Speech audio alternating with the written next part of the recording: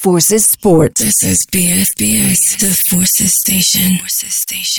Hello, happy Monday and welcome to Forces Sport with me, Kath Brazier, and over there, Julian Evans. Have you had a good week, Jules? It's been a very good week. Any highlights? Always highlights. You'd like me to expand, wouldn't you? Well, I don't want you to be monosyllabic on a talk show, no. No, that would rather undermine what we're trying to achieve.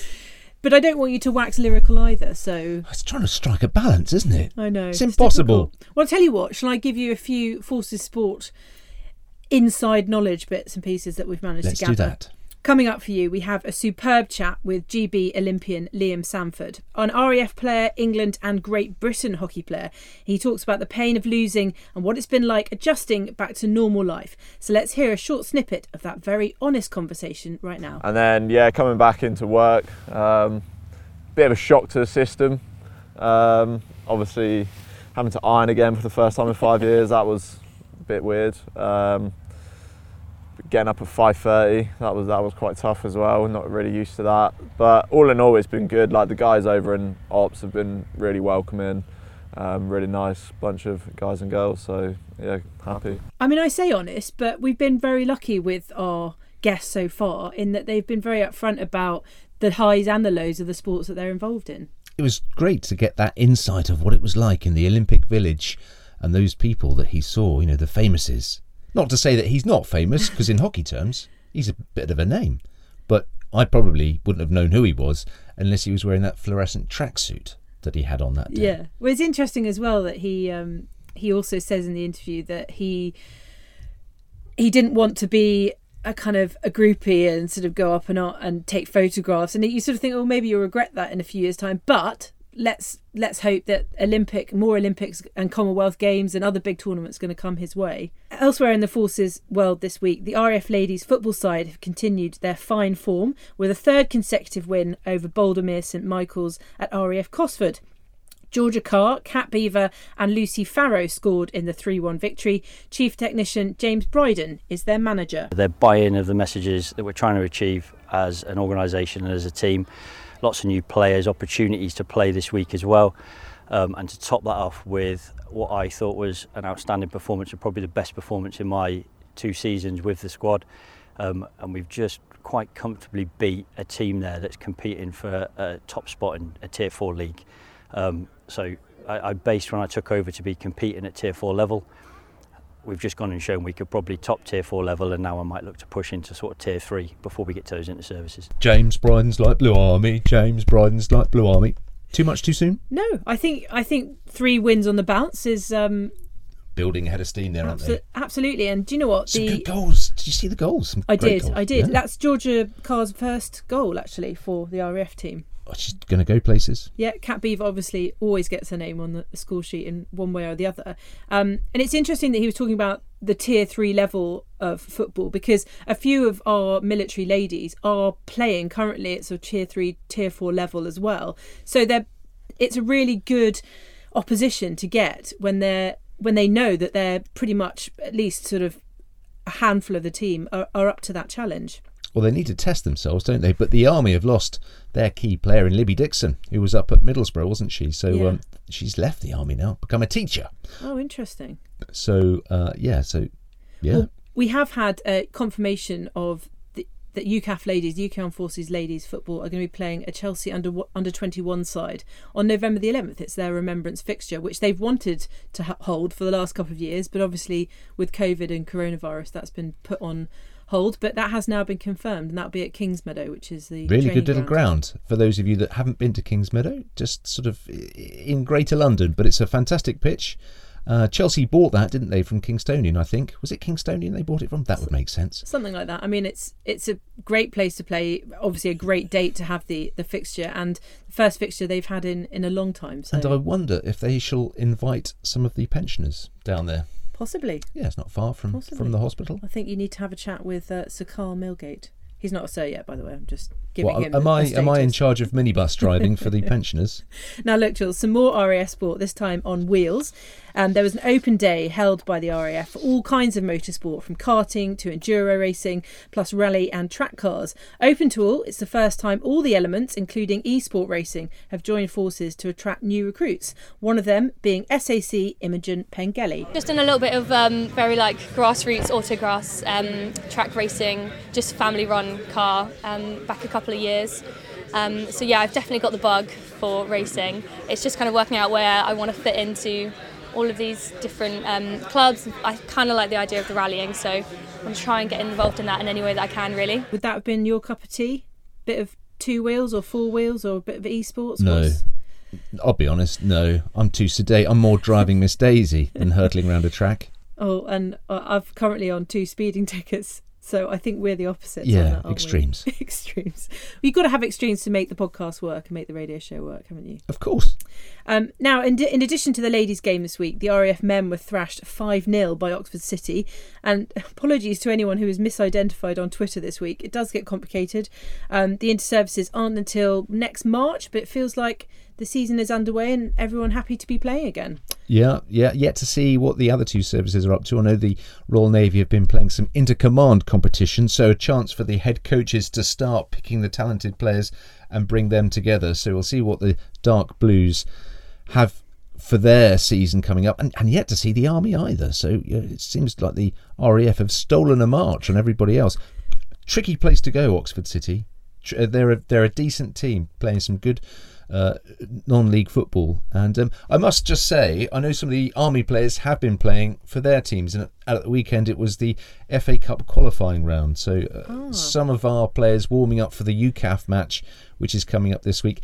Disappointing though for 2 Army players, because Hungerford Town lost at the weekend, so that's Luke Kearney, goalkeeper, Luke Kearney, yeah. And Keith Emerson as well. He'll be disappointed, so a chance for them to get back to winning ways on Wednesday against the Irish Defence Force. Yes, our live stream this week is the UK Armed Forces against the Irish Defence Forces, and that is at Havant and Waterlooville at 12 noon this coming Wednesday. We'll chat a bit more. Because they won.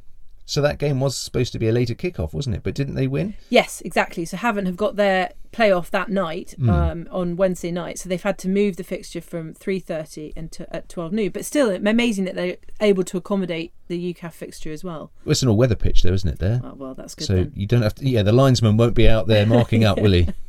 That's a whole other conversation on all-weather pitches. The Simpson Cup Golf, which we went into quite a lot of depth last week. I don't know if you saw the result, Jules, but the US won that 13-5. Remember, it's a Ryder Cup style almost a mirror victory.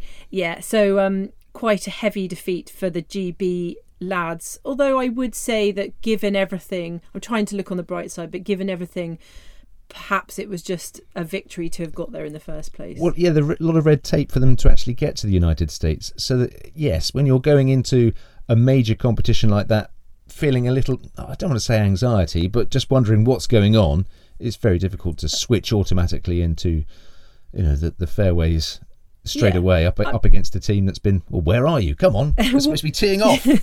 Yeah, and just the whole travel, it's not a short journey, it's not an uncomplicated journey. So, but the next fixture will of course be back here in the UK. So I think the UK would back themselves like the US do on home soil. Anything I've missed, Jules? I noticed that Ches Nihel, who's not an army boxer but still involved with the army, heavily involved, fighting again next weekend. Yeah, heavily involved with army boxing as one of the coaches down there. So yes, it's, oh dear, can you imagine? He turned professional just as everything happened with the pandemic, and he's been at home wondering when his next professional fight was going to be. Well, it's this weekend, so he's been working very hard to make sure that he's in amazing shape going into that. So hopefully Ches will get another belt. Sorry, not another belt. Will get another win towards his aim of challenging for the British belt. So we'll see. Keep an eye on Ches. And just to be clear, he can't, now he's gone professional, he can't fight for the Army boxing team, but like you said, still heavily involved, still employed by the Army, and that's why he's been coaching there as well. Soldier. Yeah, still a soldier, but yes, because you've become part of the professional setup, you can't compete in the amateur tournaments that the Army and military boxers go for. Now, just a reminder, you're listening to Forces Sport with me, Kath Brazier and Julian Evans, where we try to bring you the inside track on military sport and the personnel involved therein. We had another very frank guest this week in Liam Sanford. Liam's been with the England and GB setup for 4 years and was part of the GB men's hockey team who reached the quarterfinals at the Tokyo Olympics this summer. Despite some great results in a hard-fought campaign, they were eventually knocked out 3-1 by India. On his return, Liam was given 6 weeks off before starting a new job at RAF Bryce Norton, which is where Jules and I went to talk to him. Liam Sanford, welcome to Forces Sport.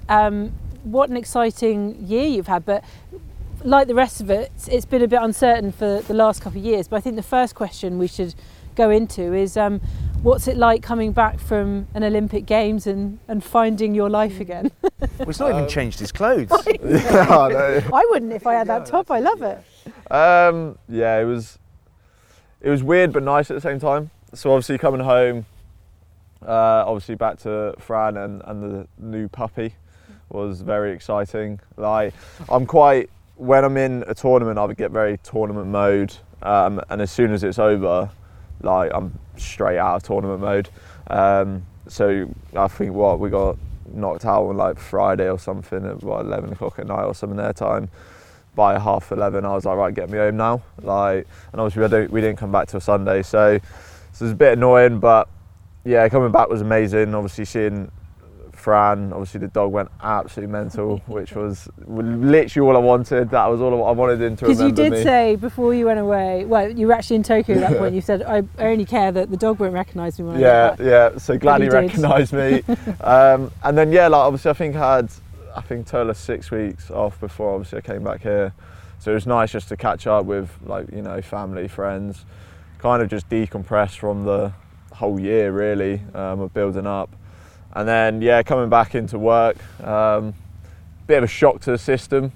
Obviously, having to iron again for the first time in 5 years, that was a bit weird.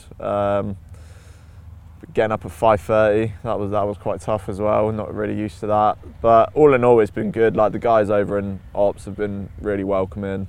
Really nice bunch of guys and girls, so yeah, happy. Because it was a 3-1 defeat to India in that quarter-final, so did that reflect then your mood, why you just wanted to get out of Tokyo and get back home? Yes and no. So like, obviously everyone was obviously gutted after it. Obviously on the bus it was pretty quiet on the way back, like no one really said anything, people pretty much just had their headphones in and stuff. But then once we got back, went for food and basically just sat in a group, had a couple of drinks with each other, and that kind of lifted it a bit. Obviously doesn't completely get rid of that feeling, but you can kind of park it for a bit. And then obviously people have their own way of dealing with disappointment. I say quite quickly over it, quite quickly could like process it in my mind, whereas other people may have taken longer, shorter. But everyone kind of done the work with, like, you know, the psychs and stuff to obviously prepare for that potential. So hopefully, obviously, I don't think anyone was ridiculously bad.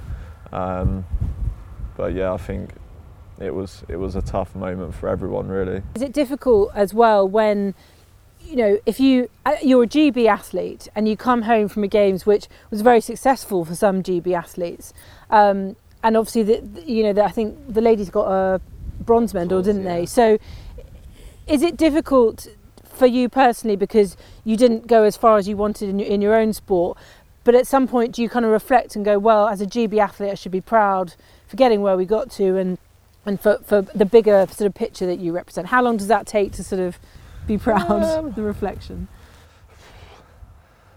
Don't really know how long it would take. Like, I think, like, obviously everyone, like, you're obviously really happy for everyone, like, whether they've, you know, done really well. Obviously, like my first Olympics, like, so obviously that's an achievement in itself.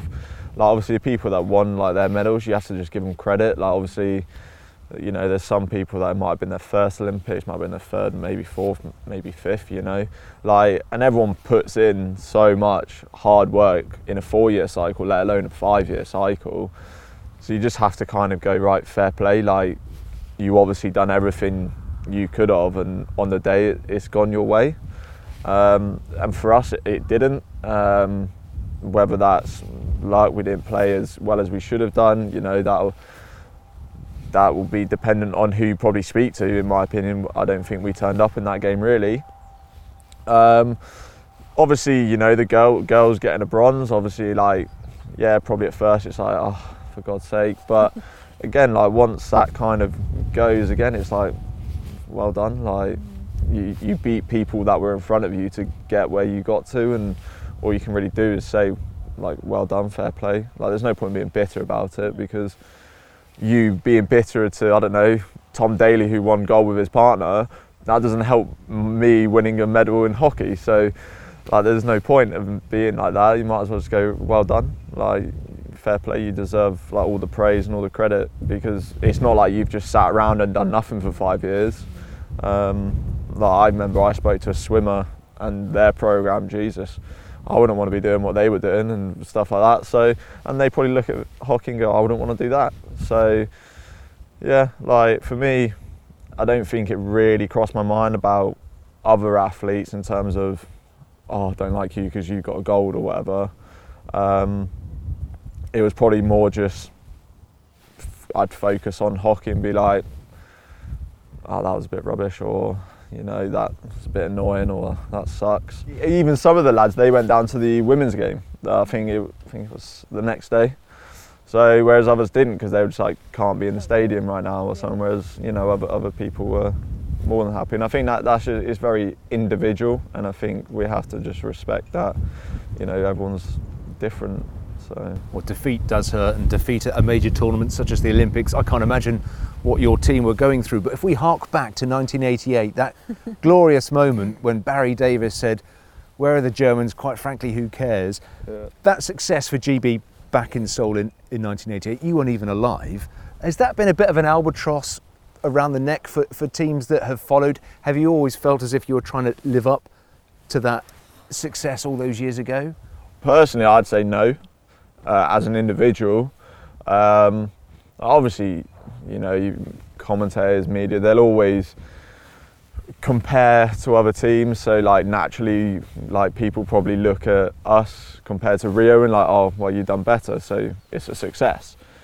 But yeah, okay, that is one success. But for me personally, I didn't go to Rio. I don't care where they came in Rio. I care about how this team did. And there was a genuine belief that in this team we could go and get a medal. So I think that's probably where a lot of the hurt come from, in terms of there was a genuine belief within the squad. And the fact that we didn't do that because, in my opinion, we didn't turn up against India, that's what I think where the real hurt is. In regards to the 1988, like, obviously, you know, it's a great achievement to win any medal at any major tournament, let alone a gold at the Olympics. But they don't happen all that often. And I think as a nation, I think we got one gold and maybe another medal, I can't remember. So that kind of says it all. And trying to kind of break that trend is, you know, it's going to take a long time. And like, I think there is obviously a clear path that we are getting better. We are competing more with, you know, the top nations. So, you know, Paris, let's see what happens. And in terms of your love for the game, aside from, you know, being down after that result in Tokyo, do you still have that love for the game? You see that as your future? You know, you haven't fallen out of love with hockey or anything? No, definitely. Yeah, I absolutely still love the game. Like, obviously, club, like OGs. It's great. It's great. It was great to go back. Like, I think if I went back straight away, probably would have hated it, because, you know, everyone would just ask you about it, and, you know, you haven't compressed it or, you know, processed it in your own mind. So if people then start harping on about how was Tokyo, what happened, what was this, like, you'd just be like, leave me alone. Like, so I think the 6 weeks off was definitely needed. And Hughesy, the coach, was really, like, you know, happy with that and wasn't like pushy about me coming back at all. He was just like, come back when you're ready. But no, like, love for the game hasn't gone. Like, really was really happy coming back to OGs, playing hockey, and obviously league started now. We've had a strong start, and obviously yeah, looking forward to getting back with the programme in January when it kicks up again, and building towards the next one. Look, one thing that us people who will never ever be Olympians want to know is what's it like in the village. This time it was different, obviously because of COVID, but do you allow yourself the chance to, see which famous sports people are out there, or are you literally stuck in those little bubbles? I think, again, it's probably very individual. I'd probably class myself as a bit of a hermit. So, and Murray was there. So I remember when we had like the opening ceremony kind of outside the block, loads of people were flooding Murray trying to get a photo. I feel a bit bad because I'm just like, you probably want to enjoy this moment and everyone's asking you for a photo. So I'm not really, I'm never that person to go and ask someone for a photo because I'm like, everyone's trying to get a photo with you and I don't want to be that person. But obviously it's cool. Like obviously you've grown up watching, Djokovic, Murray, there were some basketball players there if you watch basketball, and other people. And obviously, to hockey, which isn't the biggest sport in the world, it is obviously very amazing seeing these people just walking about and you're like, I'm in the same village as you. What is going on? I'm on your team. Yeah, Team GB. And the accommodation itself, what's it like in your rooms and food wise, and is it like mess life? Is it different to that? Rooms, it was actually really good because we were in apartments of I think we had a 7 and then 2 8s. So actually it was really good in that respect because you kind of not just with the same person for 4 weeks. So I think we pretty much every night just played cards on the balcony and kind of just had chats there, which was really good way to I don't know, decompress from training or a game that day or whatever. So that's really nice. The food was good, but obviously it gets a bit boring. I'm pretty sure I just ate the Chinese and Japanese section for 4 weeks. By the time I got home, I just fancied a pizza or something like that. So yeah, it was good, but obviously it can get a bit Guyozas again. So. And you got home and you say it was a sort of 6 weeks off, which was nice from hockey and from life and from work. You came to Brize Norton, and also I think talking about your love still for hockey, you got to play RAF hockey in the inter-services for the first time. I think it was 2 years, and that was a very successful comeback for you. Yeah, I think it actually might be 4 years since I played RAF hockey. I think I was meant to play 2 years ago, but then I'd done my knee. But yeah, I think the last time I played was actually when I was in trade training, and I think that started the winning trend. So I'll take that on the shoulder. But no, yeah, it was very good to get back, especially a lot of people obviously I haven't seen in a very long time, and also some new guys as well. Obviously coming into the team, obviously it's been a while since I played. So, but it was also nice to catch up with the army lads, Navy lads. Obviously I played combined services with and stuff like that. And then obviously got the masters there, so my dad came down, was part of them. So it's all in all just a really good get together. And then obviously winning it is always nice. Always want success. But yeah, that was really, really nice to actually get back and finally play some RAF hockey again. And what was it like to, as a defender, to score that solo goal as well? Yeah, it doesn't happen often. Exactly. I'm still waiting. Were you shocked? I was. Still waiting for my first GB goal. So it was definitely a surprise. Did get my first OG's goal on the weekend, so obviously I'm going up in the world on goals. So hopefully the GB goal will come soon. If hockey did fantasy hockey, you'd be in the squad. Yeah, well, who knows? You come from a military family, yeah. But your dad, I think, 40 years in the Royal Air Force, yeah. And your brothers in the services as well, and your mum as well, all associated with the military. But where did the hockey connection come from? So that came from my dad. So my dad he played hockey. So when we lived out in Cyprus, me and my brother basically we'd just run on at half time, steal my dad's sticks, as kids do, you go have a knockabout. And then when we moved to England, basically they were just like, do you want to join a club? So we basically both joined. Fortunately, my brother got my mum's side of sports, so not very good. And I obviously got my dad's. Your mum will love that. It's fine. So I was fortunate. I got dad's side. Dad done a whole host of different sports, and he only picked up hockey, I think, late 20s. So he played RAF, played in services, UCAF and stuff like that. So I was quite lucky to get that side of the DNA. What is it that you enjoy so much about the game? It's a tough question, really. All of it. Because I'm looking at the state of your fingers today. I know, that was actually from falling over.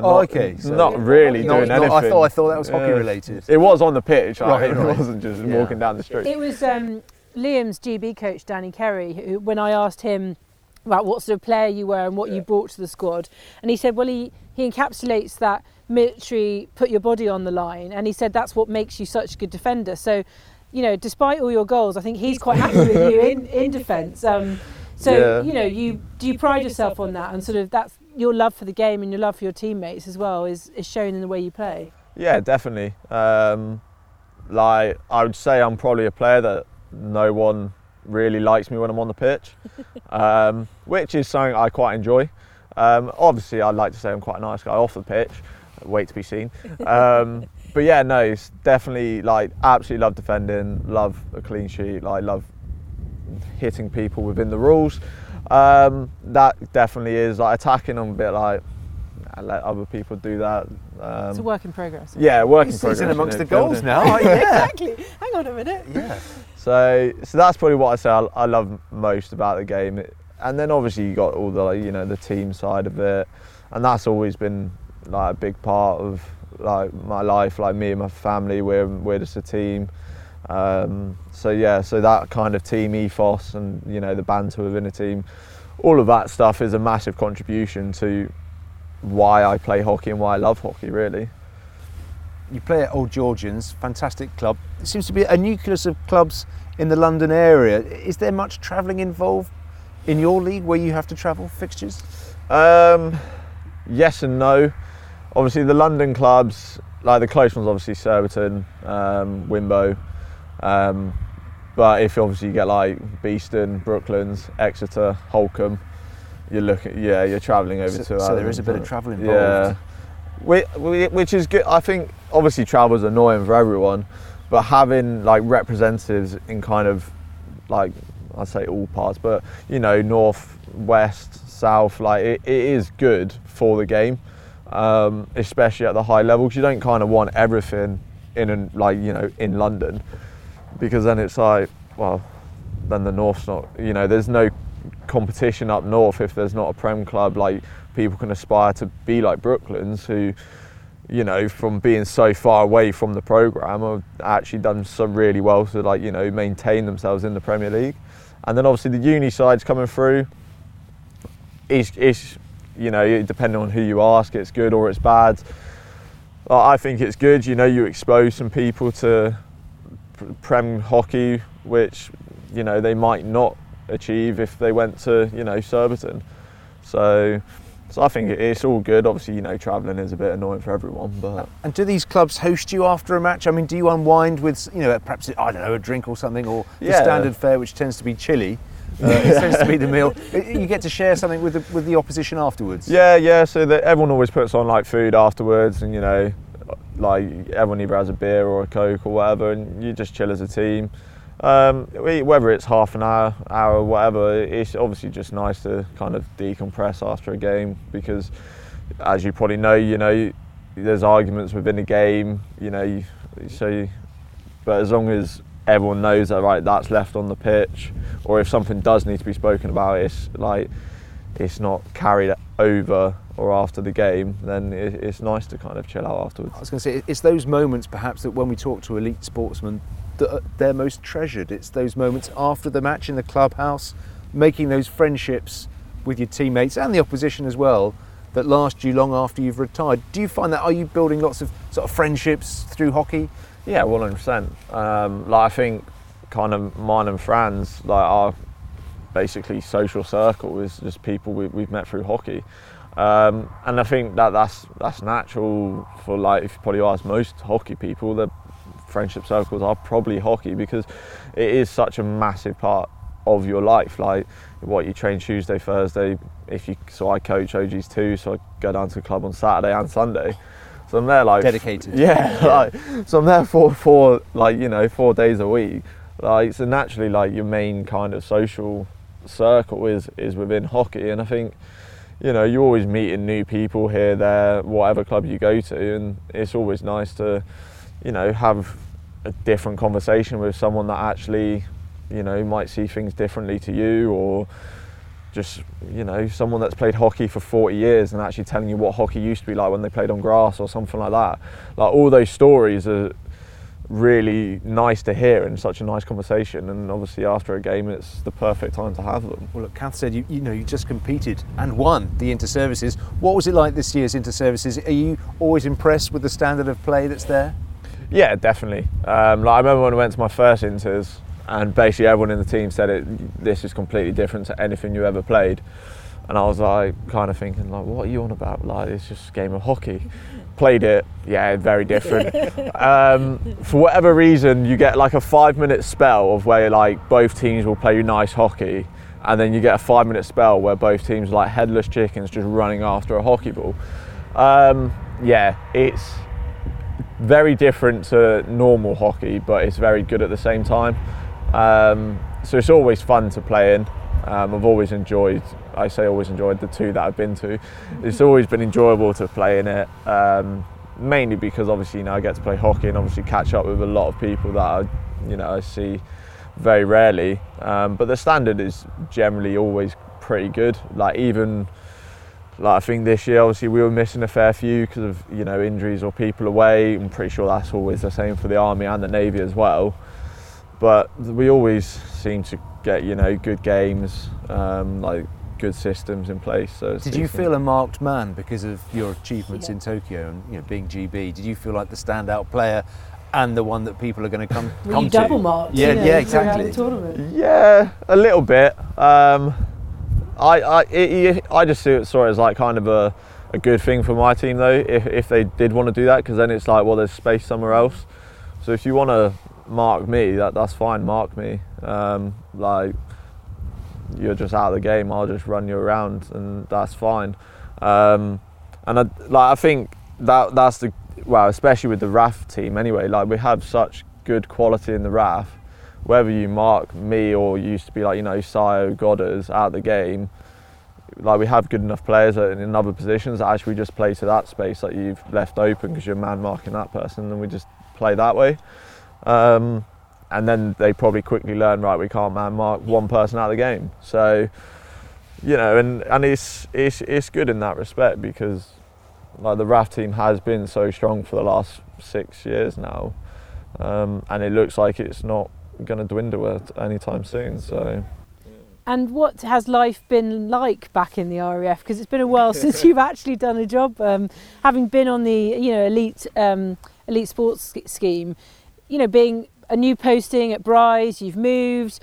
You're actually coming in a uniform every day. Doing your trade, yeah. Yeah. Remind us what the trade is. So I'm in station ops here. Definitely different to what I was doing, but it's been good. Like the welcome that the guys and girls over there gave me was really nice. Felt that I fitted in really quite seamlessly and easy, which is always nice. You don't want to kind of come in and like everyone hates you because you haven't worked for like the last 5 years or something. So that's all been really good. Like the banter and all of that's been flowing as you'd kind of expect in the workplace. Obviously there's been a few things that are a bit of a shock to the system. Getting up early, that's pretty much killed me. Ironing, to be fair, after about the first week, it was fine. You kind of just got back into the rhythm of it. But no, other than that, it's been good to kind of be back and actually experience it again. Remember what kind of normal life it is really. Well, especially for me prior to kind of playing hockey. And obviously it gives me perspective on obviously potential after hockey. What I would like to do, or what potentially I would do or could do, and what different routes there are for my trade in the RAF. So, well, you're a great ambassador for Royal Air Force Sport, and you're going to have to ask them again if you can have their permission for you to be involved in Birmingham. So that's the Commonwealth Games for England this time. So your thoughts ahead of that campaign? So obviously Tokyo ended, and then kind of basically spoke to the sports board and kind of, you know, they communicated with Bryce to basically set up an arrangement of, right, he needs this time off to kind of decompress and stuff. So obviously that set my start date here. And then, yeah, so basically kind of going through the process now of basically applying to get back on the elite athlete scheme. Obviously GB are going through their trial stuff now with like their talent confirmation stuff, and the program kicks back up in January. So obviously the plan for, obviously my plan, obviously is to come back, you know, back into the program in January and obviously start building towards the commies as England, and then obviously beyond that to the World Cup, which I think is next winter, I think, 'cause I think it's in India again. Who's hosting the World Cup this time? India again, I think. Is it? Yeah. I mean, it's their national sport, isn't it? Well, yeah, and like I don't mind India. Like the crowds you get out there are like, it's always a very good experience playing out there. You're 28 now, aren't you? So is it 28? No. 25. Sorry, you're 25. You're 25 now. So in terms of your years in the sport, you've got ages in front of you, especially your position as well. Yeah. I'm guessing defence, you perhaps don't run around quite as much as everyone else. Definitely don't run around. Apart from the quite as keeper, much. who does very little. Well, don't tell George that. Yeah, hopefully, like obviously injury and, you know, everything goes well. Obviously want to do the next one and the one after that. So obviously Paris and LA. So that would kind of be my plan. That would get me to 32, which I think's, you know, kind of quite a good time to retire. But then obviously, you know, that's obviously years down the line. Obviously RAF, GB, that come into play. All I'm kind of really focusing on now is you know, getting on to the next cycle and, you know, trying to do as well as we can in that kind of cycle. So, well, as I say, a fantastic ambassador for RAF Sport. The RAF Sports Awards are coming up. Is that something that you'll be involved in this time around? Yeah, I'll definitely try and be there. I always do. Again, it's a get together with people. It's always nice hearing other people's achievements, you know, what they've done. Obviously you can get quite focused on your sport and kind of forget that a load of other people do stuff. So obviously it's always nice to go and, you know, listen to people's stories, like what they've had to, hurdles they've had to come over. Like everyone's got different hurdles they've had to overcome to get where they are.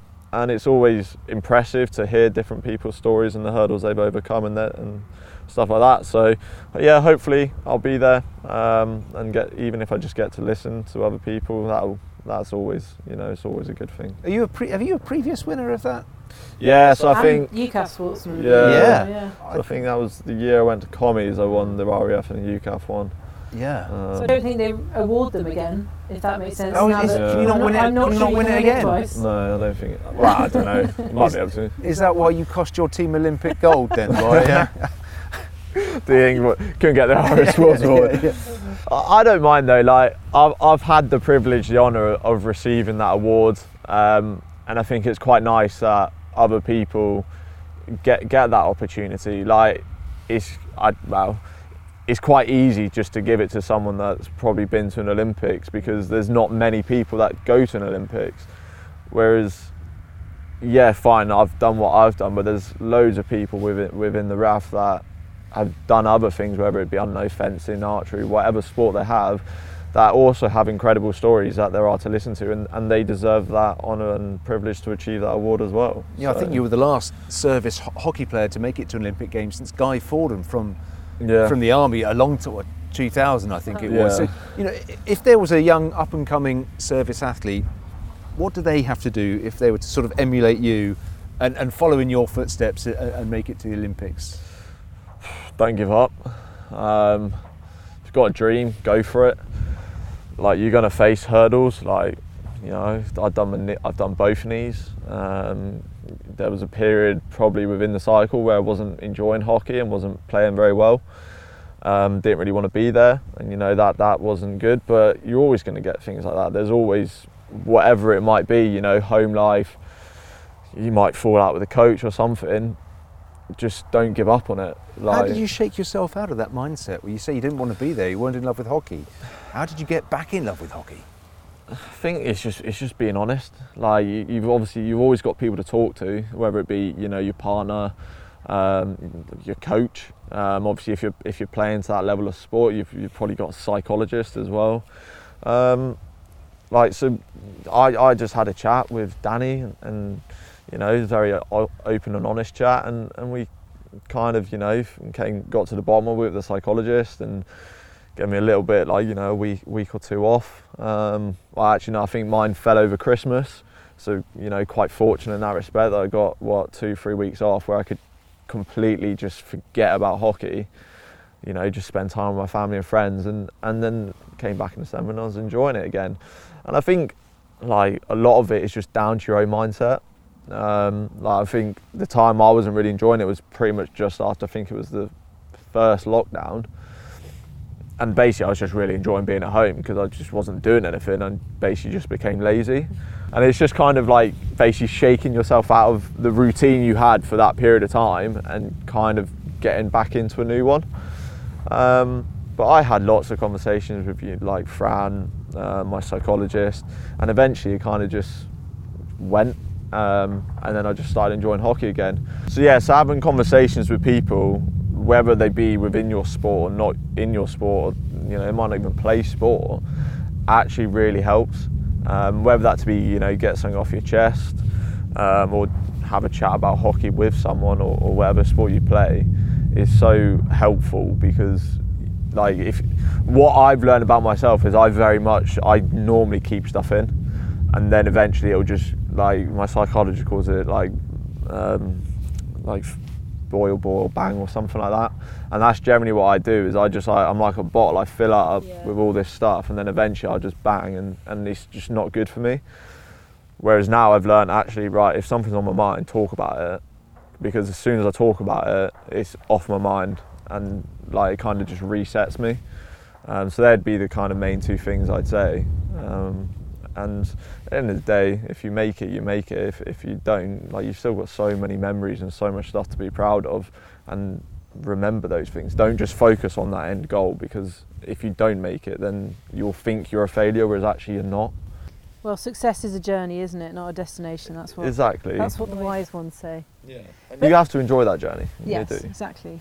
Well, Liam, I mean, a really good way to finish, and I think that's advice that any young sports person, whether they're military or civilian, can take heed of. A real pleasure to speak to you. I'm so glad you came in your Olympic kit. Congratulations. Thank you very much. We were proud. We'd be proud, medal or no, just to get there, just to be a GB Olympian and to represent is incredible from our mere minion status here as the sports reporters, fans. It's been a pleasure. We look forward to seeing what the next 4 years hold, and the rest of your career, and thanks again for being on Forces Sport. Thanks for having me. Thank you. Such a good representative for the Royal Air Force, and only 25. You aged him by 3 years, I think it was, Jules. But it's not hard to do, because I sometimes feel that the guys and girls who are at that level of elite sport, it almost ages them anyway, because they are dealing with such pressure and stress and such high quality sport at such a young age, that it's not surprising that he seems like a 30-year-old in a 25-year-old's body. I didn't age him that much. 28, 28, I think I said it was. Yeah. And I think that was partly down to the fact that we were on a windswept runway, not quite on the runway, but at Bryce Norton. He said he wasn't cold. He looked cold.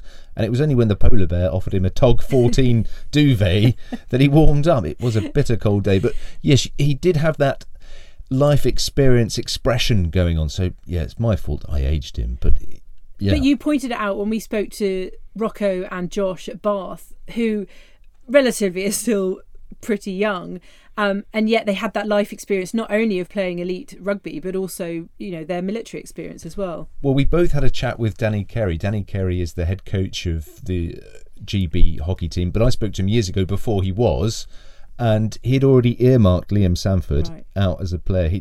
He'd seen him play for England, but said, yeah, this lad is a GB player. I want him, and I want him to be on that Olympic pathway. And this was going back several years ago. So, and that was something that you spoke to Danny Carey about as well. So he's always been one that had been highlighted as a future Olympian, and he's achieved it. But he wants more, because, you know, dipping out in the quarterfinals is not where anybody wants to be. They want to achieve podium success. And his next push really is, and I didn't realise that he has to reapply for the RAF Elite Athlete Scheme, which is a great scheme. But given that he's done his 4-year block Olympic sort of turnaround, 5 years in the end, but he now has to reapply to get that backing from the RAF to continue. And he wants to be back on the GB programme January because they've got the Commonwealth Games next year. Well, that'll be for England, won't it? But yes, he's a terrific ambassador for the Royal Air Force, and to have an elite sportsman in the Royal Air Force, whatever the sport, is fantastic. But one that will be in the public eye, particularly next year with the home Commonwealth Games in Birmingham, it would be great if that tie-in between Liam and the RAF can happen. So fingers crossed.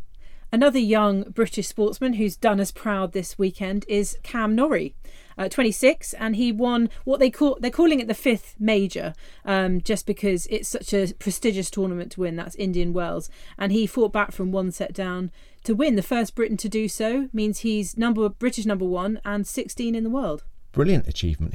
Wasn't he 1 set and a breakdown as well to come back to win that? But did you see that in the build-up, somebody stole his trainers as well?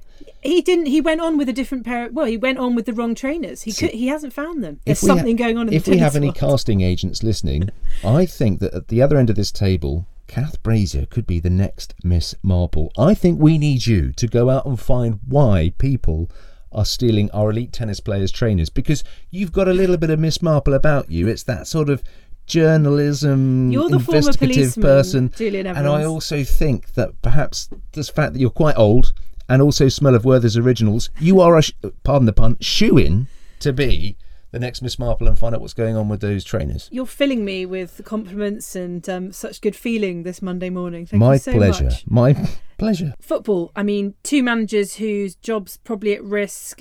One definitely going Steve Bruce, and one maybe going Ole Gunnar Solskjaer as well. I think it'll be hard for Steve Bruce to remain in place long term. I'm sure he'll just have to see out a little bit longer, whilst the new owners, who probably are nearly as wealthy as Ant and Dec, who are in the crowd at the weekend. They were right in front of them. Exactly. It'll be hard for him to stay, because they'll have their own idea of where they want to take Newcastle Football Club. I mean, I remember when Newcastle were challenging for the Premiership title. They finished second back in the day, but I just wonder, when they had David Ginola, Philippe Albert in defence, Faustino Asprilla up front, will it be easy for Newcastle, with everything that's going on at the moment, to attract star names to Newcastle? I mean, you did your education up in that part of the world.